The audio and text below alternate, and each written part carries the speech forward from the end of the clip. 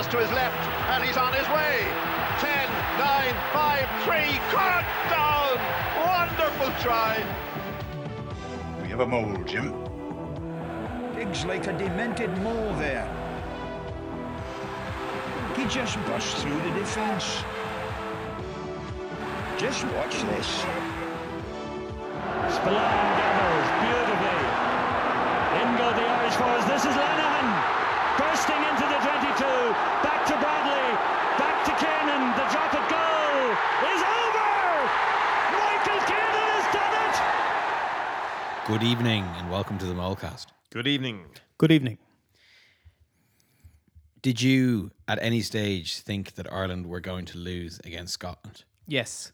Short answer is yes. I got a little bit discouraged when we lost our third forward in the first half. And then when we came back out in the second half and I saw Josh van der Flier throw the first one in, I thought, like, I have a lot of faith in Josh, but it's an extremely hard thing to do at any level of rugby is to take on. It's like asking someone who hasn't kicked goals before to start kicking your goals. It can go completely wrong. So, yeah, I was worried there. I thought that Scott played really well in the first half, stressed us in a lot of different parts of the field, and they had the feeling that they were capable of winning. And sometimes I think that's been a bit of a false belief with them. They might talk a lot about how they can beat Irish teams. They're used to beating, and you're going, you're not used to beating us that often because you haven't done it. But I felt that we're under a lot of pressure there. It's very, very sort of from a spectator's point of view, like, it was very hairy moments. I certainly had a bad vibe, and I think in particular I thought Ireland were at the start of the second half, and that was the period I felt the worst vibes. Was I thought Ireland were literally just hanging on for as long as they could with 15 men on the pitch, with Ronan Kelleher barely able to play because they knew they were going to have to go down to 14 men. Little did I know the Cian Healy had ticked the superhero box as well as the hooker box on his way out to the pitch. Yeah, now, funnily enough, I did know that. I'd read an interview with Cian before where he had spoken about going back to putting himself in at hooker on the team sheet after we'd played Italy and they'd gone down. So the Six Nations last year, when 5-0 was sent off, and they went down to 13. So Healy'd played, this is not news to anybody now, it's spoken about in the broadcast, but he actually had been hooker for Belvedere College as a schoolboy and an Irish schools player. So it wasn't completely new to him. Now, he's never played hooker, never started a game at hooker, and previous hadn't come off the bench as a hooker. But I knew that he would be down as a hooker replacement, and that we wouldn't go down to 14 men. But I didn't know how it was going to turn out. Like, I thought he might end up throwing in the ball and we just throw to 1 and 2 a lot. Funny enough, I don't think we threw to 1 at all in the game. We didn't do a gimmick. So yeah, I was. You just don't know how these things are going to go. You've no inkling for it, and also the other part that comes into play is if it's a tight match. Jesus, we have very few subs to bring on. You know, we've used all our subs. Like Furlong, who's playing his first game, as Don Lennon had figured out in 100 days. He ended up playing for 65 minutes because you can't bring on that sub as early as you might like, because what if we get another injury? You know, who do you end up playing? You end up playing like an outside back sub as flanker. You might end up having to bring on Robbie Henshaw to replace Peter Manny or Josh van der Flier if he gets injured. So you're in a tight spot. Yeah, we ended up having Andrew Porter play 80 minutes. And, you know, it's understandably a lot of the credit has gone to the guys who came in and did unfamiliar jobs, like Josh throwing in the ball, Cian Healy at hooker.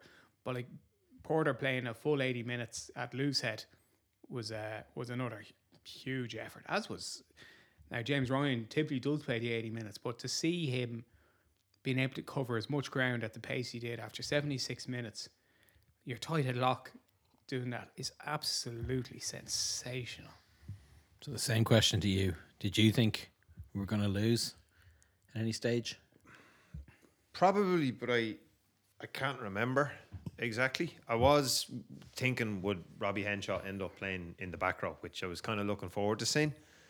I honestly can't remember. Yeah, probably when we had that many guys gone in the first 20 minutes, I honestly can't remember. It's I thought it was going to be a close match. I found myself, the biggest thing I noticed about that match, the before and after, was how much conviction or belief I have in Ireland after it. That I sort of found it through instinct or profitability that I look at the handicap for each match and I go, Ireland aren't going to beat that. Like, they're not going to beat the spread against Australia. They're not going to beat the spread against Fiji. Against France, I think we'll win, but I don't know. I don't know how you make this match. Like, if Ireland are 5-point favourites, I wouldn't back Ireland at that. And even against Wales, I was like, Gatland, Cardiff, all that sort of stuff. Like, are we going to beat them away by that many points? So I thought it would be less than 9 points, which I think was the line, against a Scottish team playing at home that can score, that are in good form. And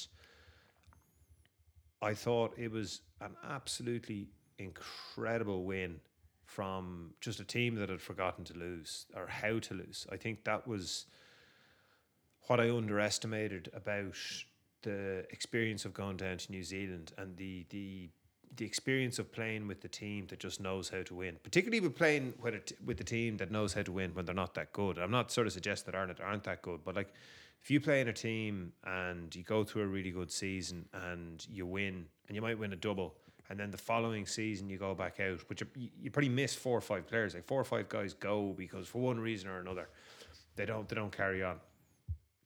And the guys that come in aren't as good. You'll still have an incredible season next season, because your muscle memory and your belief of how to win is there. Like, you don't tend to panic, and it's all that sort of stuff. Like, it's like you're confident. You actually believe you will win every single match you go out to play, and then that gets diluted even further, and you might end up like 3 or 4 seasons playing for a different team. But if you're in a situation where you've got 3 or 4 guys from that great team, as you consider it, like your double winning team, in the dressing room, you just go, there's no way we'll lose this match. Yeah, I was just trying to think of why that could be. I think part of it is you're not super worried about winning. You think, like, we just have to find the right way and then we'll win. It's not like winning is something that's over here and how do we get there? Is there, oh no, if we do this thing the right way, if we play our best, yeah, that means we win. You know, it's not like it's the win is an abstract to the performance. It's like, if we play well enough, we'll win this. And it's other stuff, and like I think this applies at all levels of sport. So, you know, be it playing tip or 5-a-side or whatever at a more advanced stage, shall we say, like, good talk from people can really benefit, whereas poor talk, like, is really costly. And I think that you notice it, and you sort of think to yourself, Jesus, like, I'm playing with guys who should know better. Like, I'm playing with guys who are parents and who are professionally successful, and like, their patter is awful. Yeah. Like, no wonder their team keeps on losing. Yeah. In a game of 5-a-side. Whereas you play with guys who are just like reassuring talk, or just like talk before something happens, rather than sort of after the event, and invariably their team wins. And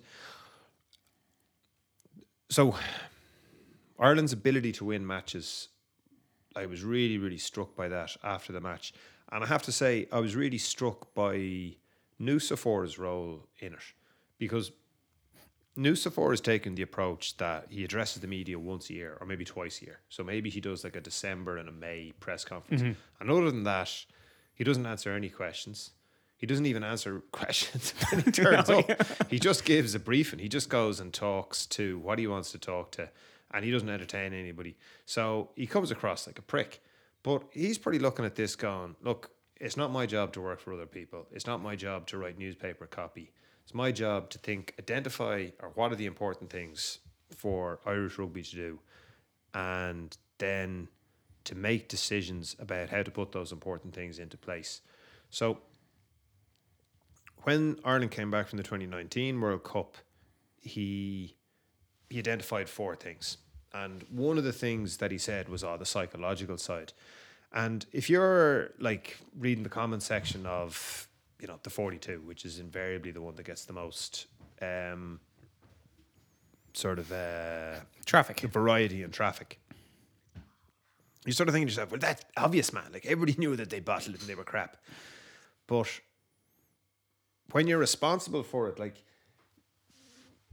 you can't just put down every single thing that comes into your mind as your strategic review, because you're going, no, like, you actually have to hit the marks. If you're going to put down 4 things, those 4 things have to be the 4 things. You can't put down 7 things and say, well, 4 of these are right and like 3 of them are crap, because it matters. Because you're going to spend time and energy energy and money on trying to fix. If say there's 7 things, like, each of those is going to take money and time, and if 3 of those are non-factors, they're taking the money and time out of the things that were the 4 important factors. And you're on top of a professional structure that if you start calling out red herrings, you're going to lose credibility, and like, people aren't going to believe in what you're saying. So one of the things that he called out was the psychological side, and to use his quote, what he said, performance anxiety or stress, I do believe is really relevant for us before and during the tournament. And he talked about having to deal with that mentality of being a front runner, handling pressure, expectation in that period of being the best. And he talked about like going from the 2018 to the 2019. And he recognised that it wasn't just the players, but also the staff, so the sort of the wider environment. So again, it's one thing to identify it and to not confuse the signal and the noise, and then to go about remedying it. You have to, that's kind of the hard bit, like, so even if you identify the 4 accurate things, like a consultancy job can do that. And they did get an external consultant in, but like, then you've got to know how to fix it. So Gary Keegan's role has been talked about a few times over the last 4 years. But like, that belief and conviction from Ireland was like completely at odds with the Italians in particular, who really played a good match. But it even, like, it broke, I think it broke the Scots. Like, at the end of the match, the Scots were just gone. And you talked about how Richie isn't a particular captain, that he sort of moans at referees and he feels hard done by. And like, Hogg was gone, Russell was gone, and Richie was just like asking questions and then going back shaking his head to the back row of the scrum all the time. And you just sort of think, these guys are emotionally fractured. They've just been broken. They've run out of ideas. Yeah. Whereas Ireland seemed to grow stronger with the misfortune, and unreal performance. Gregor Townsend actually gave a very lucid post-match interview, which I read, a long one, when he talked about how the first half was a great game of test rugby, ding dong, and he said, I was very disappointed in our second half. Scotland had their championship thus far. They'd always had a strong third quarter, and in the third quarter, that's where Ireland won the game. And he said, maybe we chased the game too early, but we didn't. We had because normally Townsend is a fella who puts a positive gloss on everything, and I find that like sort of implausible when everything is positive all the time. You're gleaning silver linings out of absolute thunderclouds. But in this one, I felt he put a very realistic. He put a very realistic opinion out there. I thought, yeah, that's absolutely spot on. And what you said about the Scots being fractured, I agree. And they were the team who were at home. They were the team who had the crowd behind them, who didn't suffer. Obviously, Gray went off early, and they have a second row bin. But Scott Cummings is actually a decent player. The Scottish pack is probably the best pack they've had in my memory. And they were facing against a hugely disrupted Irish side, and then the game gets away from them, and they never look like coming back in the final 20. Never look like coming back. So, whether I think it is partially a lack of leadership. And in looking at that team, that Scottish team, I don't see where there is other leadership options. I think that point you made about Ireland not dealing with being the front runners previously is very interesting, because it's certainly like the thing that Steve Hansen played upon as soon as Ireland had beaten New Zealand, or even in the lead up to that, it was 1 versus 2 now, and he was very much weighing upon it. Ireland didn't perform well in 2019 throughout in both tournaments, particularly the Six Nations, but also the World Cup. But the funny thing is that like Nusafora is obviously looking at everything from whatever his helicopter view of Irish rugby. He'd know, and it's kind of wise. I think Ireland are going to be the front runners again because they produce so many talented players. So it's not like this was like the team that was built in 2019 wasn't built on. Well, it was built on Johnny Sexton, obviously, but it wasn't like built on sort of these superstar players, once in a generation like O'Driscoll, O'Connell, maybe Sean O'Brien in that bracket as well, of these guys who were like kind of head and shoulders and Lions stars, but rather it's built on a production line of talent that is going to continually stock Ireland with top class professional players. A successful system, so there's a chance that we'll be up the top again. Yeah. And something which I just sort of found out yesterday is we've been world number 1 for 30 weeks or 31 weeks or something like that, which is the longest Northern Hemisphere world number 1 reign, longer than England when they were world champions. Now we're somewhere off New Zealand's run of like 509 weeks consecutively at world number 1. But it's still, we've been world number 1 for a while. If we get to the end of this tournament and if we win against England, we'll be world number 1 for the year. I had just to answer my own question. I was texted one group of people saying I've got a bad vibe about this game. I think it was when Kelleher was going off, and I thought, I wasn't sure, but I thought I'd put the question on Twitter, and someone had said, well, he'd have to be down to play as a hooker. And I didn't know if he was. And I could see us going to 14 and it being the kind of like, there's been so much talk about the late bus, and Farrell's had so much talk about, overcoming adversity and like, bus when it turns up 5 seconds before kickoff, we'll walk off and play the game.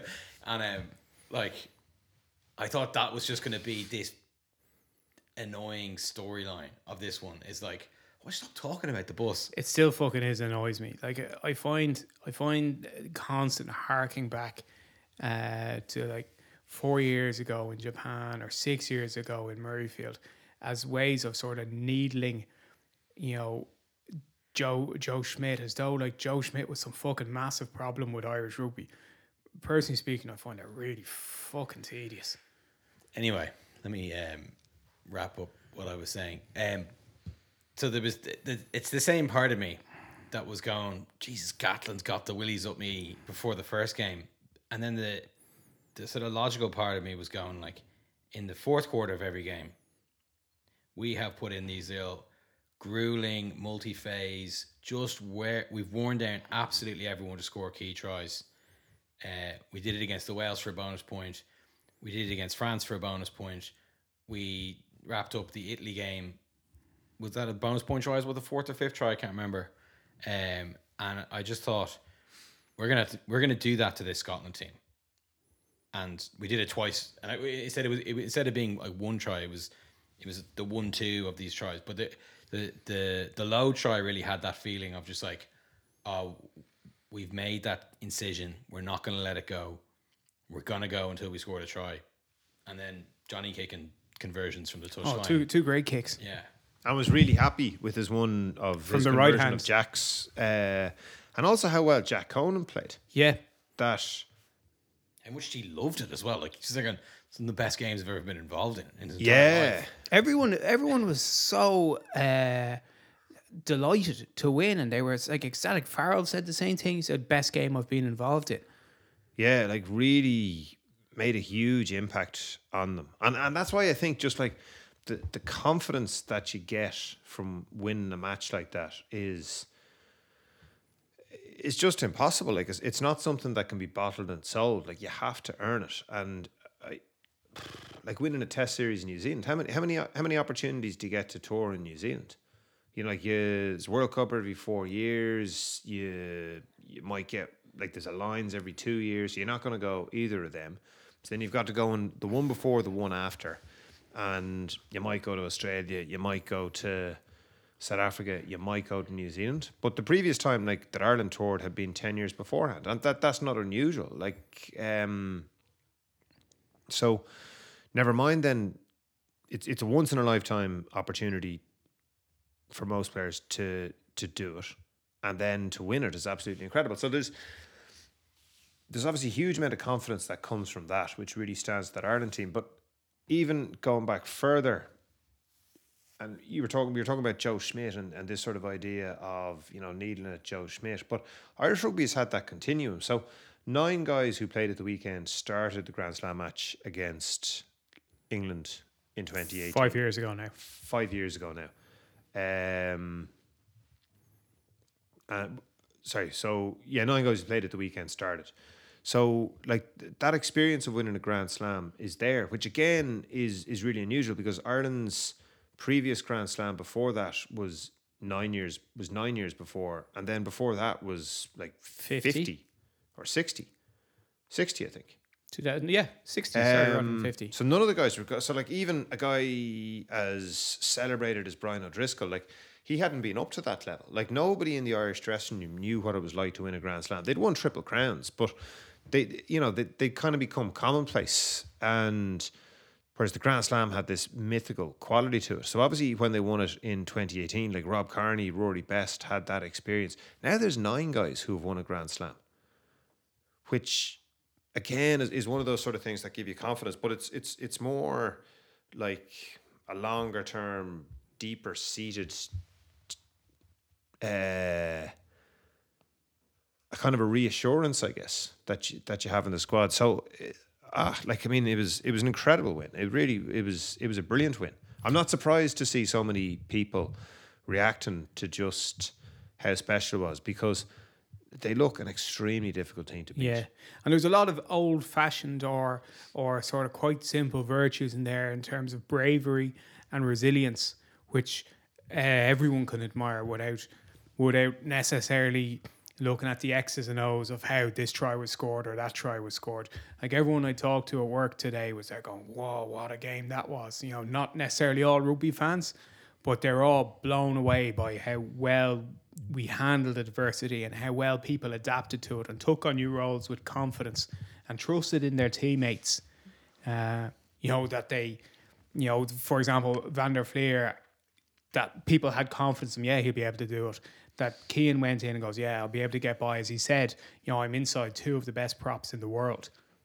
I don't mind if I have a bad scrum or so. I just want to help the team. So I think the Irish, a lot of people will just have responded sort of to those sort of old-fashioned, simple core virtues, which I think that they displayed. And, we played very good rugby as well, but there was a lot of, heart and bravery, courage and resilience in that, which is something that you don't always say about, contemporary or sport, like. Chief amongst the heart and endeavour in the pack, I thought James Ryan, and like Peter O'Mahony continuing to like just improve as an international rugby player as he goes towards the what colour was he on your graph? Orange, which it's a danger warning for getting slightly too old. Red is the Johnny Sexton category on the chart.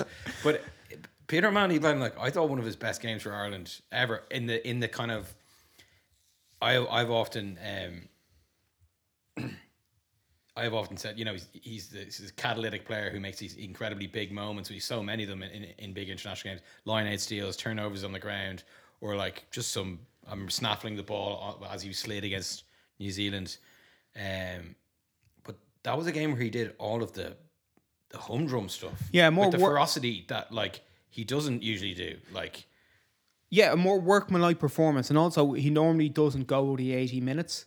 So he was on the pitch for the full 80. He took on a lot of that, helping Josh van der Fleer by getting up so quickly at 2. And Josh doesn't have the hooker candiness of throwing the ball down his own side. Like Josh was throwing him in the middle. His honesty problem. And oh man, he's getting up there. His always his greatest strength has been his sensational line-out ability. Now, he wasn't alone in that. Ryan and Ryan Baird were also excellent there. But yeah, he put in an excellent performance. As you said, Conan put in a great performance coming on very early for Keelan Darcy. I just want to get this off my chest. That law is fucking nonsense. And O'Mahony was absolutely correct when he said to the ref, Luke Pearce, like, if they want to play on, it's their throw, we'll play. It doesn't matter to us about the ball. Also, Darce was hitting the air. Yeah, like he won the contact against another player who was jumping for the ball. As he was coming down, Jack Dempsey absolutely fucking nailed him while he was still in the air. Like, and Darce, to the point where Darce almost goes sideways. So now we scored like 2 phases after that. That gets called back. And by the way, Pearce says new ball play at the start of that. You can hear him on the broadcast. So he'd instructed the players to play. They did play. Our player gets injured for being hit in the air, which is a yellow card. And then nothing happens. And we lose a player. You're going, this is absolute fucking catastrophe. And it's a fucking stupid law. If you're playing at home, then you can just go and say, oh, we'll take a fucking quick line out every time. Doesn't matter if the ref calls us back. There's no downside to it. There's absolutely no downside to just getting a ball by throwing you. And I think it happened in Cardiff, didn't it? Didn't somebody lob the Welsh guy, Mike Phillips, and he just took it, and he shouldn't have been led away. But you're like, how bad? Sure, what's the worst can happen? Is you just get the line out. Yeah. So it's stupid. One of rugby's many stupid, contradictory laws. Really frustrating. Well, I think that's a vestige of the introduction of multi-ball system and like. Yeah, it's also people want to encourage quick line-outs, quicken the game up, etc. But it's fucking stupid. The fact that there's no sanction for, or like that we can't get play advantage when like we've done all the good stuff and they're the guys who've made the fuck up. They're the guys who've made they've transgressed this bizarre law. There's no like, there's no advantage. And then just turn over the line out. But yeah, exactly. Or like by comparison, Cian Healy doesn't kick the ball and it's a scrum and was like, well, why? He didn't start the play. Is it you're not allowed dummy a penalty? Is that a law? What if it's just that's just another vestige of it used to be like if you took the penalty from the wrong position you'd get a scrum against you, but it's a thing that only got ever given against schoolboys. A professional would always be like, just go back and take it from the right place because like, you can't turn over this. But I know what you mean. Currency of a penalty and give a scrum, and then you're going like, well, that doesn't seem particularly fair. The ball is dead. Yeah. So, like, it can only restart once he taps it. If he doesn't tap it, the game can't have restarted. It's not a question of I tapped it and it didn't move. Like, it was just, no, I didn't tap it. Like, I tapped and it didn't move is that I hold it in my hands, I bang it against my foot. Yeah, so I can't knock it on. The ball doesn't move and you're there going, well, you have tapped it with your foot. So, like, is that the magic to restart? Is that the bell that rings the market open? Whereas if I don't tap it, then how? How can the game have restarted? Yeah. So sorry, that was a sidebar, but really. No, but like again, like just these stupid laws. Other players. Sorry, let's give that back pats because like obviously Matt Hansen was like fucking King Midas on the day. Literally everything he touched turned to gold. He was sensational. James Lowe. He could almost as good. He had a phenomenal game. Keenan, as we're so used to saying, but this is like the exhaustive 1 to 23 list. Like there wasn't a player out there who didn't put in like some absolutely massive effort. And normally these are the sort of days when you're talking about the All Blacks. You beat the All Blacks and everyone gets 9 out of 10 and two players get 10 out of 10. And it feels sort of strange to be saying it against Scotland, but it's the case of the adversity with which we were faced and rising above that adversity. And Scotland have been good this Six Nations and were good in a number of periods of this game. For example, like I said this, I think, on the last podcast, I don't understand how Hugh Jones hasn't been in that Scottish team all the time. Like, that fella, bar none, is the form that, like, he has been the best 13 in this championship by a distance. He was excellent again today, at the weekend. They're a good team, you know. So I guess one of the things we talked about last week was how much Ireland used to rely on certain players, notably Brian O'Driscoll and Paul O'Connell, and how that's diluted, I guess. And now it's almost rotation about who has big games and who plays. You know, so this time around it was Mac Hansen and James Ryan. And then I think the fact that, and we talked about Healy going in and playing hooker, Josh taking the throws, but that roundedness of footballing ability. So when Farrell started picking his team, and in particular his emerging Ireland panel, you're sort of going, right, like he's going to pick athletes, he's going to pick explosive guys, he's going to pick guys who can he's not looking to pick his midweek test captain here. Like, that's not what this tour is for. We sort of talked about that idea. But he's tended to pick ballers and guys who can play rugby. And, you know, to borrow from baseball, like the 5-tool player, like he's got guys who are more often than not can do more than one thing. So, you know, he brought Jacob Stockdale back into the squad, and you're sort of going, does he want to rekindle his confidence? Does he want to let him know that he's still in there? Like, does he want to see, can he play in the Irish system? Because having a guy like that, I mean, go back to the class of 2018 Grand Slam team, like Stockdale was a big part of that. Stockdale, I think, was player of the championship, played a tournament. And he's still young and he scores tries. But Ireland have wingers who can kick and who can pass and who can go in at first receiver, as well as guys who can finish. Like, I mean, both Lowe and Hansen displayed tremendous finishing abilities for their tries. But, like, these guys are 4 or 5-tool players. And there's a lot of guys throughout the Irish team who you can say that for. So that's really become a feature over... It's hard to identify when it started, but guys are well-rounded now. And I think that's a real feature of this team, is two features really. Like, one, the lack of reliance in any one particular name. I guess Sexton is the obvious one, but I didn't think Sexton played particularly prominently. Oh, I agree, yeah. On Sunday. And the second one is just how well-rounded so many of the players are and how many of them are able to do a lot of things well. I just want to talk about Scotland a little bit. We've complimented them a lot on the good parts of their game. We were talking about Ireland and their just knowledge of how to win. Scotland, it's not like they don't know how to win, because they found a win out of the England game, I think, in particular. But they've always just been, and they're always improving, but still not good enough to win a tournament. And they're so lippy. I couldn't believe Tui Pelutu getting in the faces of everyone after Hugh Jones scored his try and like yamming off them. And twice they got sent back 10 yards, which never happens in pro rugby. It certainly never happens in international rugby.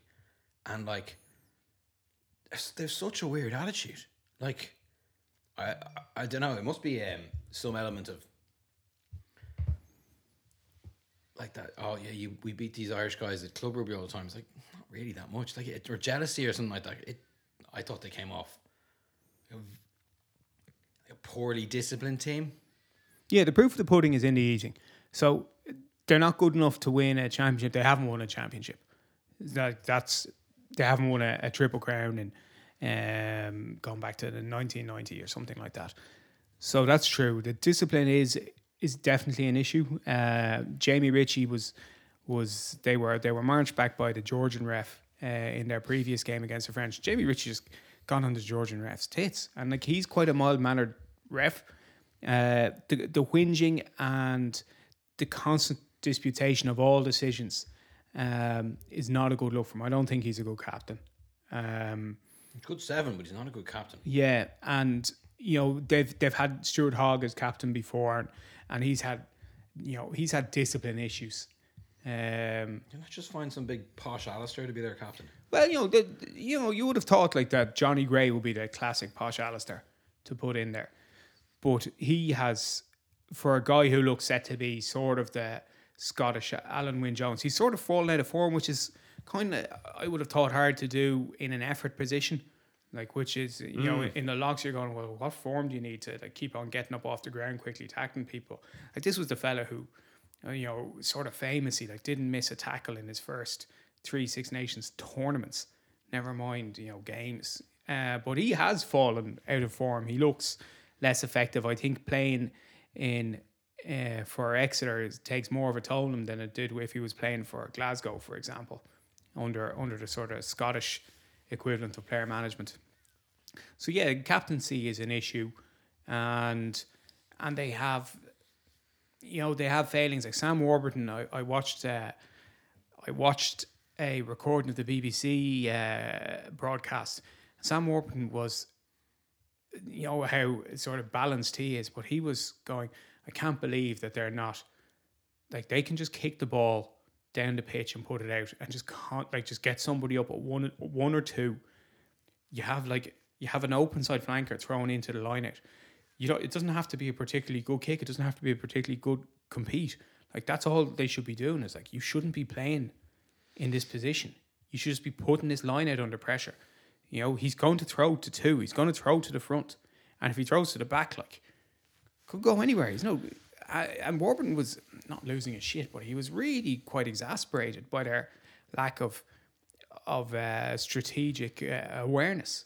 You know, situational awareness, rather.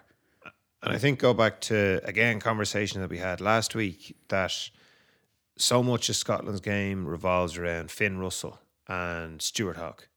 And more so Russell now, that you sort of look at Scotland and you go, if we can stop Russell playing particularly well, like, are Scotland going to play well? And it's like Ireland where 15 years ago, whereas you go, if you can stop Brian O'Driscoll, like, how effective are Ireland going to be? Because he's so totemic for them. He's such a creative influence for them that everything comes off him. And I think Ireland stopped Russell pretty effectively, and like, Scotland played really well. And there's a few other guys, like, it's, you know, Duhan van der Merwe has had a very good tournament. Hogg hasn't been as prominent as in other tournaments, but he's still he's got 100 caps for Scotland, and he's been their best player or their most prominent player for many of them. I don't mean to shit on Scotland. No, I don't. But I don't think it is shitting on Scotland. I think it's just that if you shut them down from playing that way that they want to play, where Finn Russell is at the centre of everything, then you do shut down a lot of Scotland, because they don't have a plan B. Like, they're kind of, I'm going to shit in them. Like, they're at a stage where Scotland are really happy to win with plan A, particularly because plan A is attractive and is exciting. Like, everyone's excited to watch Finn Russell, like, throw Hummer passes and find gaps where you didn't think there were gaps, and to hit incredible kicks with that coordination that he has. Like, it's wonderful to watch. But, said it again, it's worth reiterating, good teams can win in different ways. On the other hand, they weren't supposed to suffer their heaviest ever defeat there. Unfortunately for them, that's what happened. They went down 45-10. It didn't take long for the frailties of the Irish to be exposed at the Parc des Princes, as they continued one of the worst sporting records. They hadn't managed to try here since 1980 and had conceded 26, make that 27 tries in reply. Speaking of good teams in winning in different ways, France won by absolutely fucking destroying England. I texted both of you shortly halfway through the first half, and I said we'll wallop England, and I think maybe now that was the walloping, and I'm confident we'll beat England, but I don't think we'll wallop them. I think they'll do their best to not get walloped again. I was looking at that England team going like, okay, I don't watch a lot of Premiership, but who are some of these lads? Like Dombrand, Ludlam, and Marcus Smith. Like, Well, you know those guys. You know who they are, and you've seen them play before. just about like, but even Marcus Smith, I was there going like, and you texted me saying this is a hint to Joey Carby off Marcus Smith, and I was just thinking going like, he's not as good as Joey Carby. Like I know he runs around for Harlequins, but like that's like a protected environment, that league. Yeah, well, it's a very good phrase. It is like a protected environment. That the standard of that league, they've been enjoying it over in England because some of the games have been fast paced and very open and high scoring, but it's like there's not many good teams in it. Like Exeter have absolutely come apart at the seams and are losing players at a rate of knots. And they would have been, it's not so long ago that they were the best team in Europe. It's 3 years ago, 2.5 years ago that they were the best team in Europe. They have just slipped so much. Northampton are an ordinary team. Gloucester, who, Leinster played in the European Cup this year, have not much about them at all. So it's an ordinary standard of league. Marcus Smith can run around against guys and look like $1 million because there's no pace coming off the line at him. No pace. No one putting him under pressure. He's got loads of space. He has time. Tackles get missed. And he was playing against... he was just playing a much higher level of rugby. Same goes with Dombrand. Dombrand took a restart on about half an hour, about 31 minutes in, and I swear to God, I literally hadn't heard his name in the first half hour. He took a restart, went into contact, went down like he was shot, and it was like England were going through the motions. In fairness, Jamie George came in and hit the first French lad off him, and it was a decent clear out. Kyle Sinclair just goes in and stands guard over it like they're just going to let us, clear this. Someone just came in and absolutely nailed Sinclair, and then 3 more French lads piled in, and it was a great counter ruck, but it wasn't like this is the best counter ruck I've ever seen. It was just an effective hard counter ruck, and it looked like England were not prepared for it all. And you go, this is Le Crunch. This when we were growing up in the 90s, that was a completely different standard of rugby to all the other games in the Six Nations. Like that game tended to decide who was going to win the Six Nations, and it was. I remember seeing games like that when it was Benazi, Benetton, Caban versus Rodber, Ben Clark, and Dean Richards in the back row, and Jesus, like these guys were some of the best back rowers in the world. And the games were ferocious. And this game, you're going like, yeah, there are some of the best back rowers in the world. Like Aldridge's playing, Olivon is playing. England's back row were fucking nowhere. England's second row of Maro Itoje has been an outstanding player. He's been nominated for World Player of the Year 3 times. Like, this guy is a world-class player. He's currently playing like half of himself. Sinclair's playing like half of himself. Jamie George, like these guys who, when you see their names, you're going, he's good. And then you play and you're going, if that was your third choice hooker playing in Jamie George's body, like that's what that was like. Or playing with his name on the back as they now have their names. Like England were so ordinary, so a shadow of a lot of those players were a shadow of themselves. Henry Slade was a shadow of the Henry Slade that played in 2019. He was just not at the races. And how you can compare is you see a fellow like Freddie Stewart, their full back rather, who's a quality player and has played well in every game he's played from. You're going, like, that's a player playing at his his sort of correct standard, and he looks good. You know, he's an international player, and you're going, what about all the other players? So I think you're right. I think that I don't think that we're going to put like a 53-10 whipping on them. I think that's happened to them.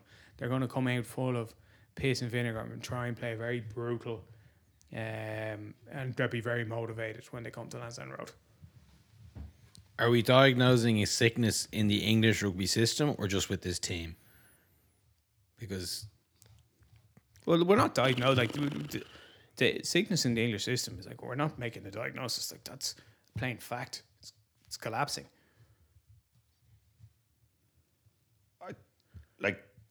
You couldn't pick better time to score than the first minute and the last minute of the first half.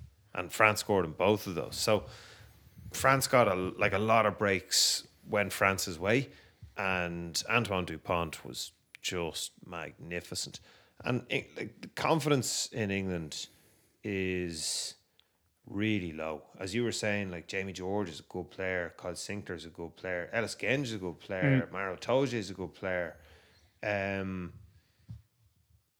isn't Chisholm is the other second? Chisholm, yeah, from Leicester. Chisholm was pretty, of their front five, Chisholm was the best of them. Yeah. So you go like, here are guys who have played in World Cups, here are guys who are Lions, here are guys who are like, you know, captain their club team, and like they're in line. They miss Owen Farrell, they miss Tom Curry. It's that old line about England that if Dean Richards plays, England of, you know, 6 or 7 hard men in the pack. If he doesn't, they've maybe won. And it was quite notable to me that when the English team needed somebody to stand up and say something at the end of the match, and, you know, for them not just to disappear into a disparate sort of mob, or it's not even a mob if it's disparate, like, I mean, just this drippings of people. Like Farrell was the one who gathered them together. Like, this guy's been dropped, you know, and you sort of go, he's still got the confidence to get up and point the finger at guys and to try to talk them up. So, like, he's a really strong personality for them, but like they really missed him. And it wasn't like, you know, when he came on they got much better. They got much better for 2 minutes, and then it just reverted back to being Antoine Dupont messing with them. And then just giving the ball to Penno. And like, there isn't a better player in the world to give the ball to Penno. And again, like you were talking earlier about, you know, people who aren't really into rugby just liking the virtues of it. And it's kind of funny that, like, near the end of the match when the ball started breaking, you're just there going, just get it to Penno.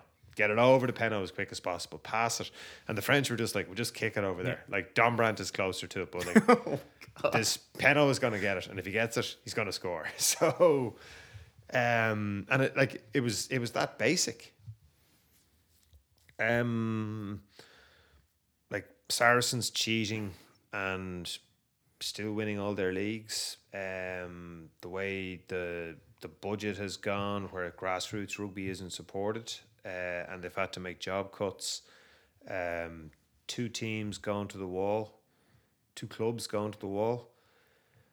It's just like, it's their just, CEO getting, you know, a huge pay rise up to 600 and the guts of 670k. You're going, you're overseeing and being, you know, in front of a parliamentary commission, and them going, you've been asleep at the wheel, and yet he gets some like that is an enormous whack of money. Yeah, and it's just this hollowing out of the English game, like a hollowing out of like so much of Britain in post-Brexit, or in the last, you know, since New Labour went, has just been this hollowing out of. So that idea of like the RFU chief executive getting paid this enormous 6-figure salary while they cut jobs elsewhere, and you're there going like, who on earth thought this was justified? Like, who else thinks this is a good idea? That the guy who runs this, you know, like semi-national company, like, who thinks that he's worth this much money? Like,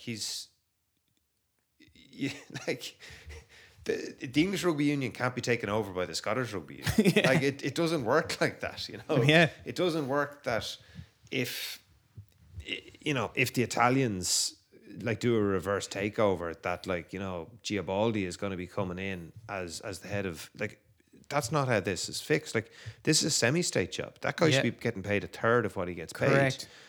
You could get somebody else to do that job for 200k, and like there will be no Be no discernible discernible correct. difference. There certainly wouldn't be like a 2/3 deterioration in the performance. And people like the nature of sorry, do we have a labor crisis? The nature of a CEO is like, it may not be all his fault, but it's all his responsibility.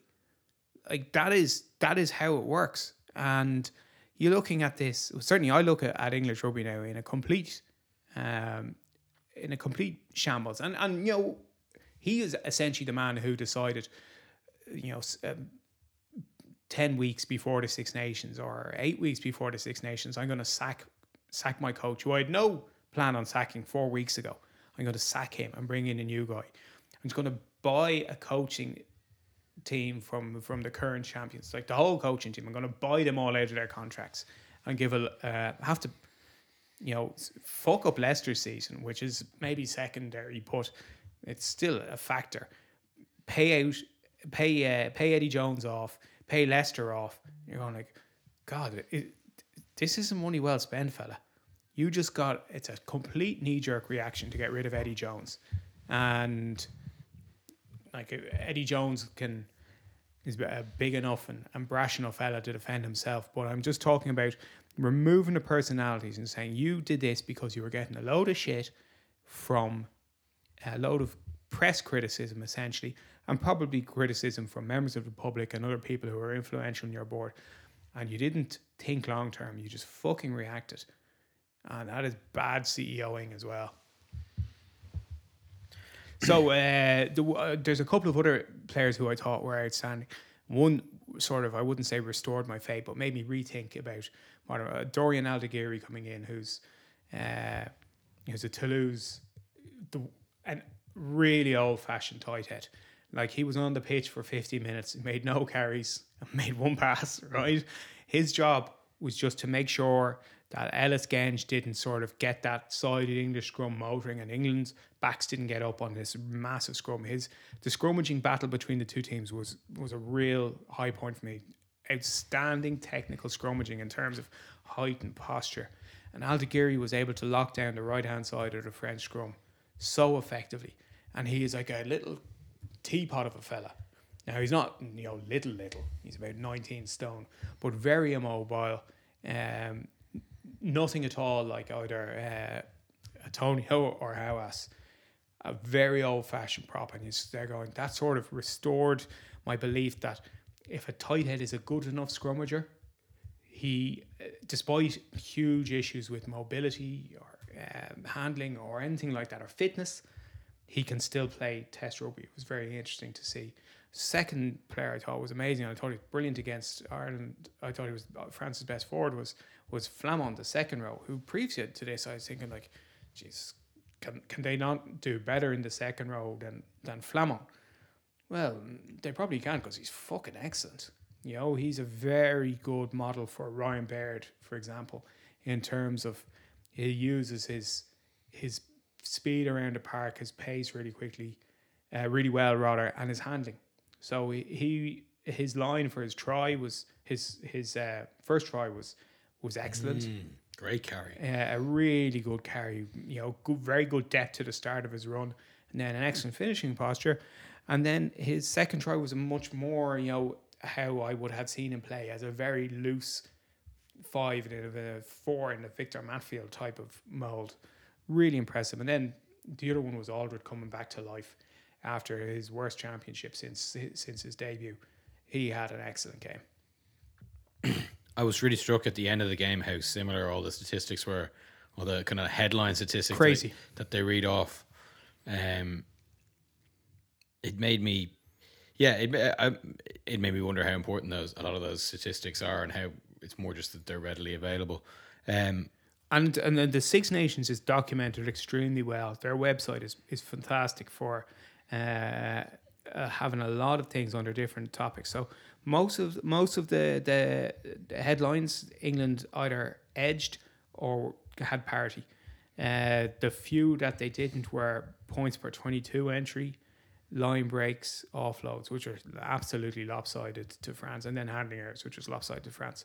But you could look at 10 other games, and it's not like there's a killer stat. If you make more line breaks than the other team, you're going to win, because Italy shredded Wales in terms of their line breaks, and Italy managed to fuck it up, and about 3 good try scoring opportunities. So there is no, a dozen people have said it before, there is no magic bullet when it comes to statistics apart from the score. Focus of attention in France is their gargantuan pack with 3 specialist props in the front row. I had said that Ireland were going to wallop England. I think the walloping is off the table, because even Steve Borthwick, who looks beleaguered after like 4 games, will know he's an English second row. He's a big, tall, and I'm pretty sure intelligent man and good coach. He's going to say, go in and start a fight with these guys. Yeah, absolutely. They're going to arrive full of piss and vinegar. Now, England are they can be a very physical team. And but to counter that, and to counter some of my worries, I don't know where their points are going to come from. Because they're not. There's a phrase I don't like. Oh, they're not set up to attack. It's like, oh, what the fuck does that mean? Set up to attack. They're not playing that well. They're not scoring that many tries. Can they bash it over from 5 meters? Yeah, we're actually a good team. We're a better team than England. It's self-evident. If you look back at their recent run of results, they can turn around a much better effort performance. But you can't just pull a rabbit out of a hat and go from being a bad team or like a lower middling team to being a very good team and beating the world number 1. I don't think you can in a week, in 6 days, whatever. I don't think there'll be many people on that team who believe they can win in Ireland. I think that to definitely be some George, Itoje, Farrell. Guys who've done it with Saracens. Exactly. But I think the majority of them will know that if they bloody Ireland's nose for a large section of that match, and like obviously don't come in for anything like the same kind of training they took last week, or look like a hapless rabble like they did last week, that they'll come in, they will get deserved praise if they, if they react in a way that is appropriate for. Well, it's a tough ask for any England team to win in Dublin. It has been for like the last 2 decades. Can I ask you a question though? Who do you think? Do you think that Borthwick is going to send out the same team again and say redeem yourselves, or do you think he's going to make significant selectorial changes and say that was like every game is a test?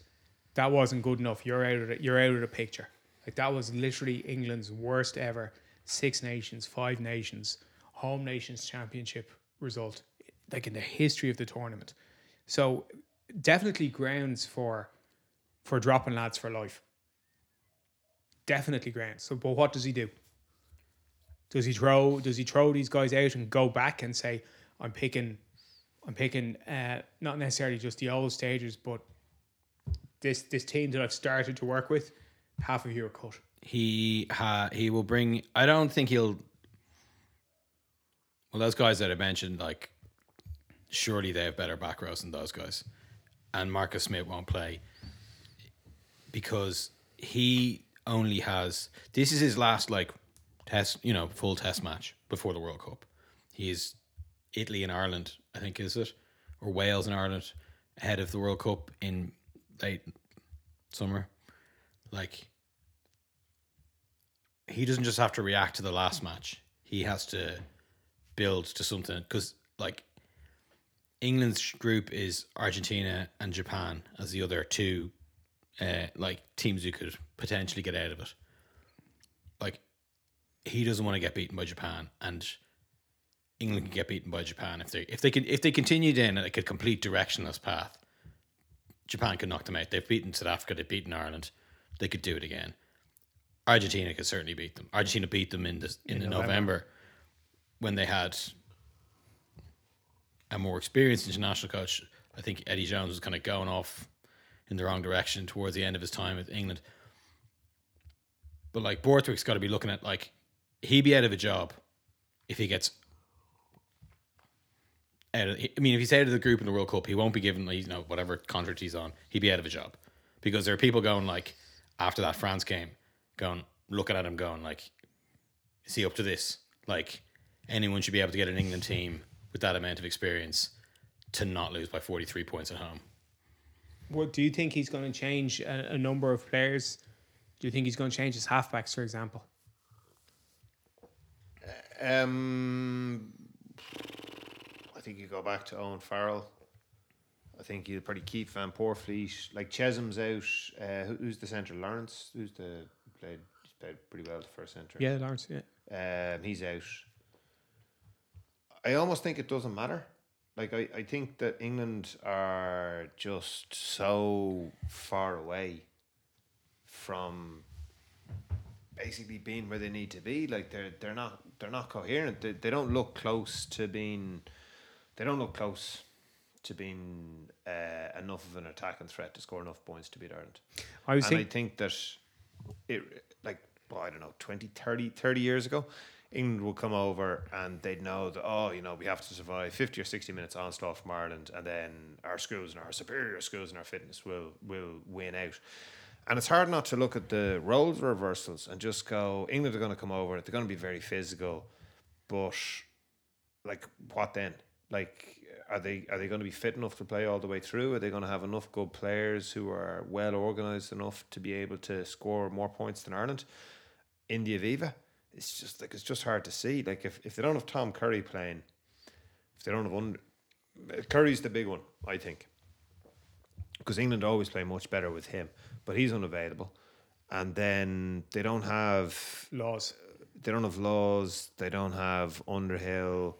Willis has played better matches, but oftentimes with England, and this has been going on for as long as I can remember, guys will play really well when they're like flat track bully environment, but they just can't sustain it. And that's long been a feature. Plus, England get rid of guys too early. So, you know, should they keep on picking Ben Youngs and George Ford? I can see the argument for not doing it. That, you know, there comes a point where you have to break up and say goodbye. But it's just impossible to see. I think England will play pretty well. I think there'll be a challenge for Ireland because they're physically very strong. And there'd be part of you that would sort of go, Jesus, like, you'd almost like to play Keane at hooker against England to counteract their scrummaging threat. But I just can't see them scoring more points than Ireland. And there's a couple of things which I was thinking about recently. Firstly was the final that Leicester and Saracens played at the end of last season, which was a real shocker of a game. Absolute dog shit. There was, I think Leicester kicked the ball, and Borthwick was coaching them at the time. I think they kicked the ball in open play 59 times. And there was over 100 kicks in open play, which is incredibly tedious. But his halfbacks at that stage were George Ford and Wigglesworth, both of whom are excellent kickers. So his halfbacks against France were Van Poorvliet and Smith, neither of whom are that good tactical kickers. So I think he's sort of trying to play with the Leicester style, that he knows that the team who kicks, and you know, France won last year Six Nations and Grand Slam by kicking more than everyone else. I think he's trying to play like that, and I don't think he's picking the right players.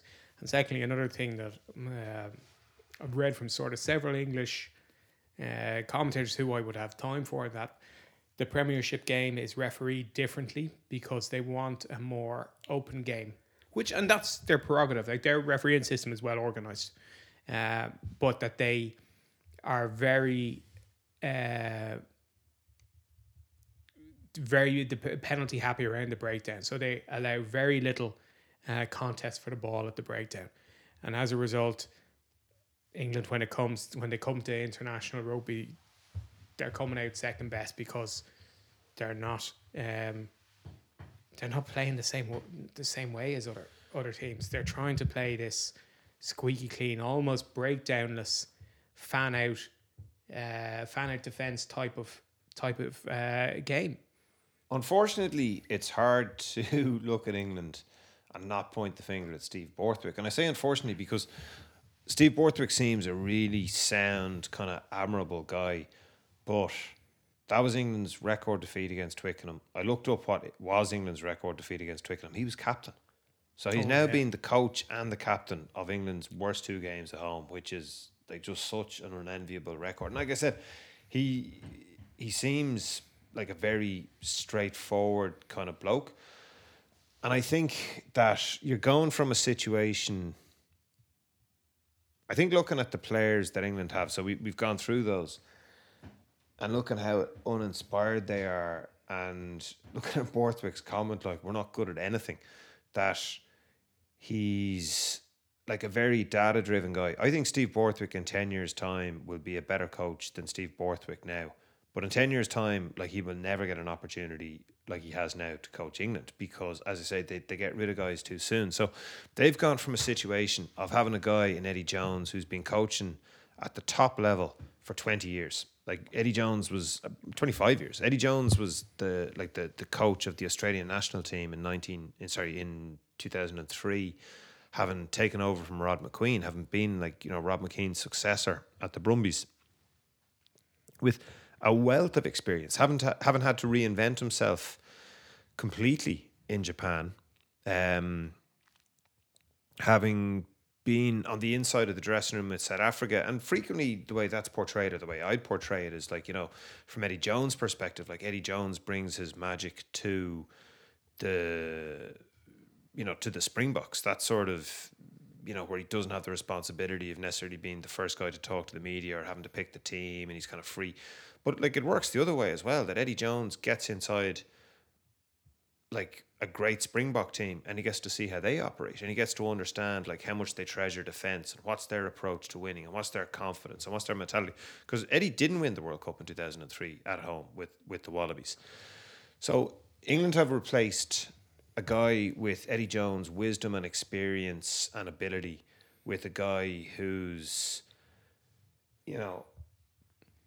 more towards the beginning of his coaching journey than towards the end, and certainly at the highest level. So like, very much a fella who's fairly uninspired, like who doesn't have a feel for the game. And Borthwick probably does have a feel for the game, but he doesn't know how to translate that as a coach, because he's just broken it all down into the numbers. He's been led by them, and he's kind of blinded to reality by statistics, is what it looks to me. So he's just got this English team playing like a fairly crappy game, and the players look uninspired by it. Yeah, sorry to cut across you there. That always strikes me when I mentioned about the statistics being so similar. Like, I can almost see, I could imagine Borthwick being like, we need to do X amount of these per game. But in particular, that thing about like the teams who kick the most win is like, that's it's such a classic confusion of correlation and causation. Like, kicking the ball away doesn't make you win. Kicking the ball well to put pressure on the other team and winning kicking duels to gain territory from which you score either penalties or tries, that wins games. Kicking the ball doesn't win the game.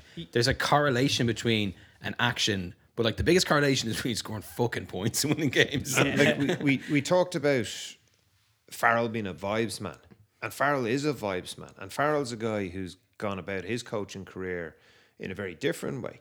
That Faz has been Faz was involved in a Lions tour in 2013, I think I'm right in saying, as the defensive coach. So 10 years later, he's doing his first head coaching job, having obviously had a stellar playing career across 2 codes, but having spent a lot of time as a coach at a high level in different environments, learning how that's done.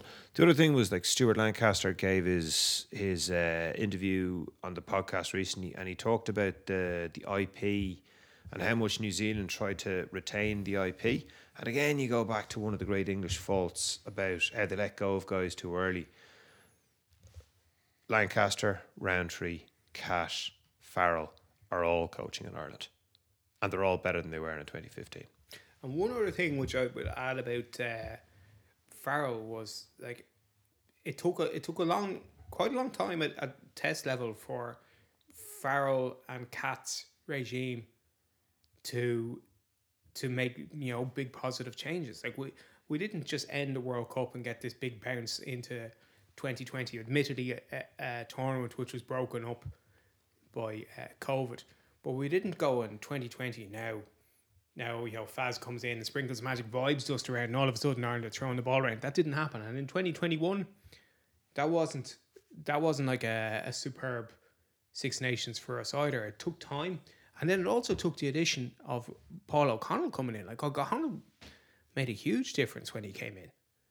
So, like, there's a lot of the idea that people have taken, including like CEOs have taken, the Welsh CEO, the English CEO have taken, is that you can change your coach before World Cup, relatively shortly before World Cup. And, you know, this could work really well. You know, Razzie came into a very bad situation, but about 19, 20 months out before the World Cup, not 8 months out. You know, he was still playing, like they played some dog rough games when Razzie had just taken over. Like, it takes time to be able to implement significant change. And I don't think either England or Wales have afforded themselves that time.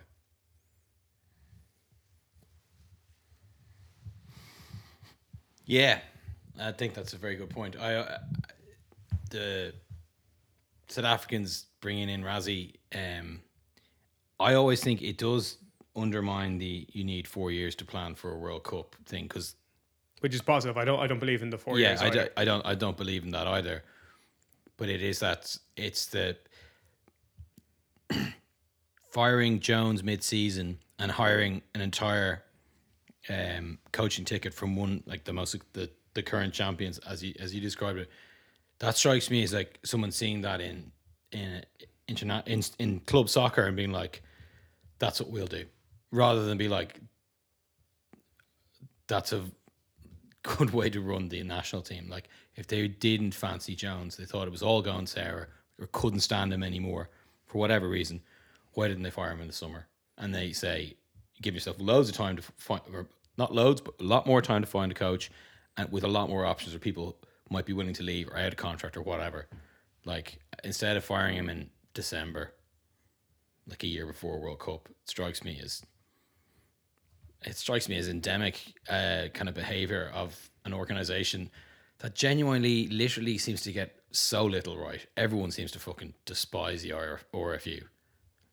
And like, maybe rugby unions aren't just generally not that popular, but like, they just seem to be doing a particularly bad job at the rugby side of things. Digs like a demented mole there.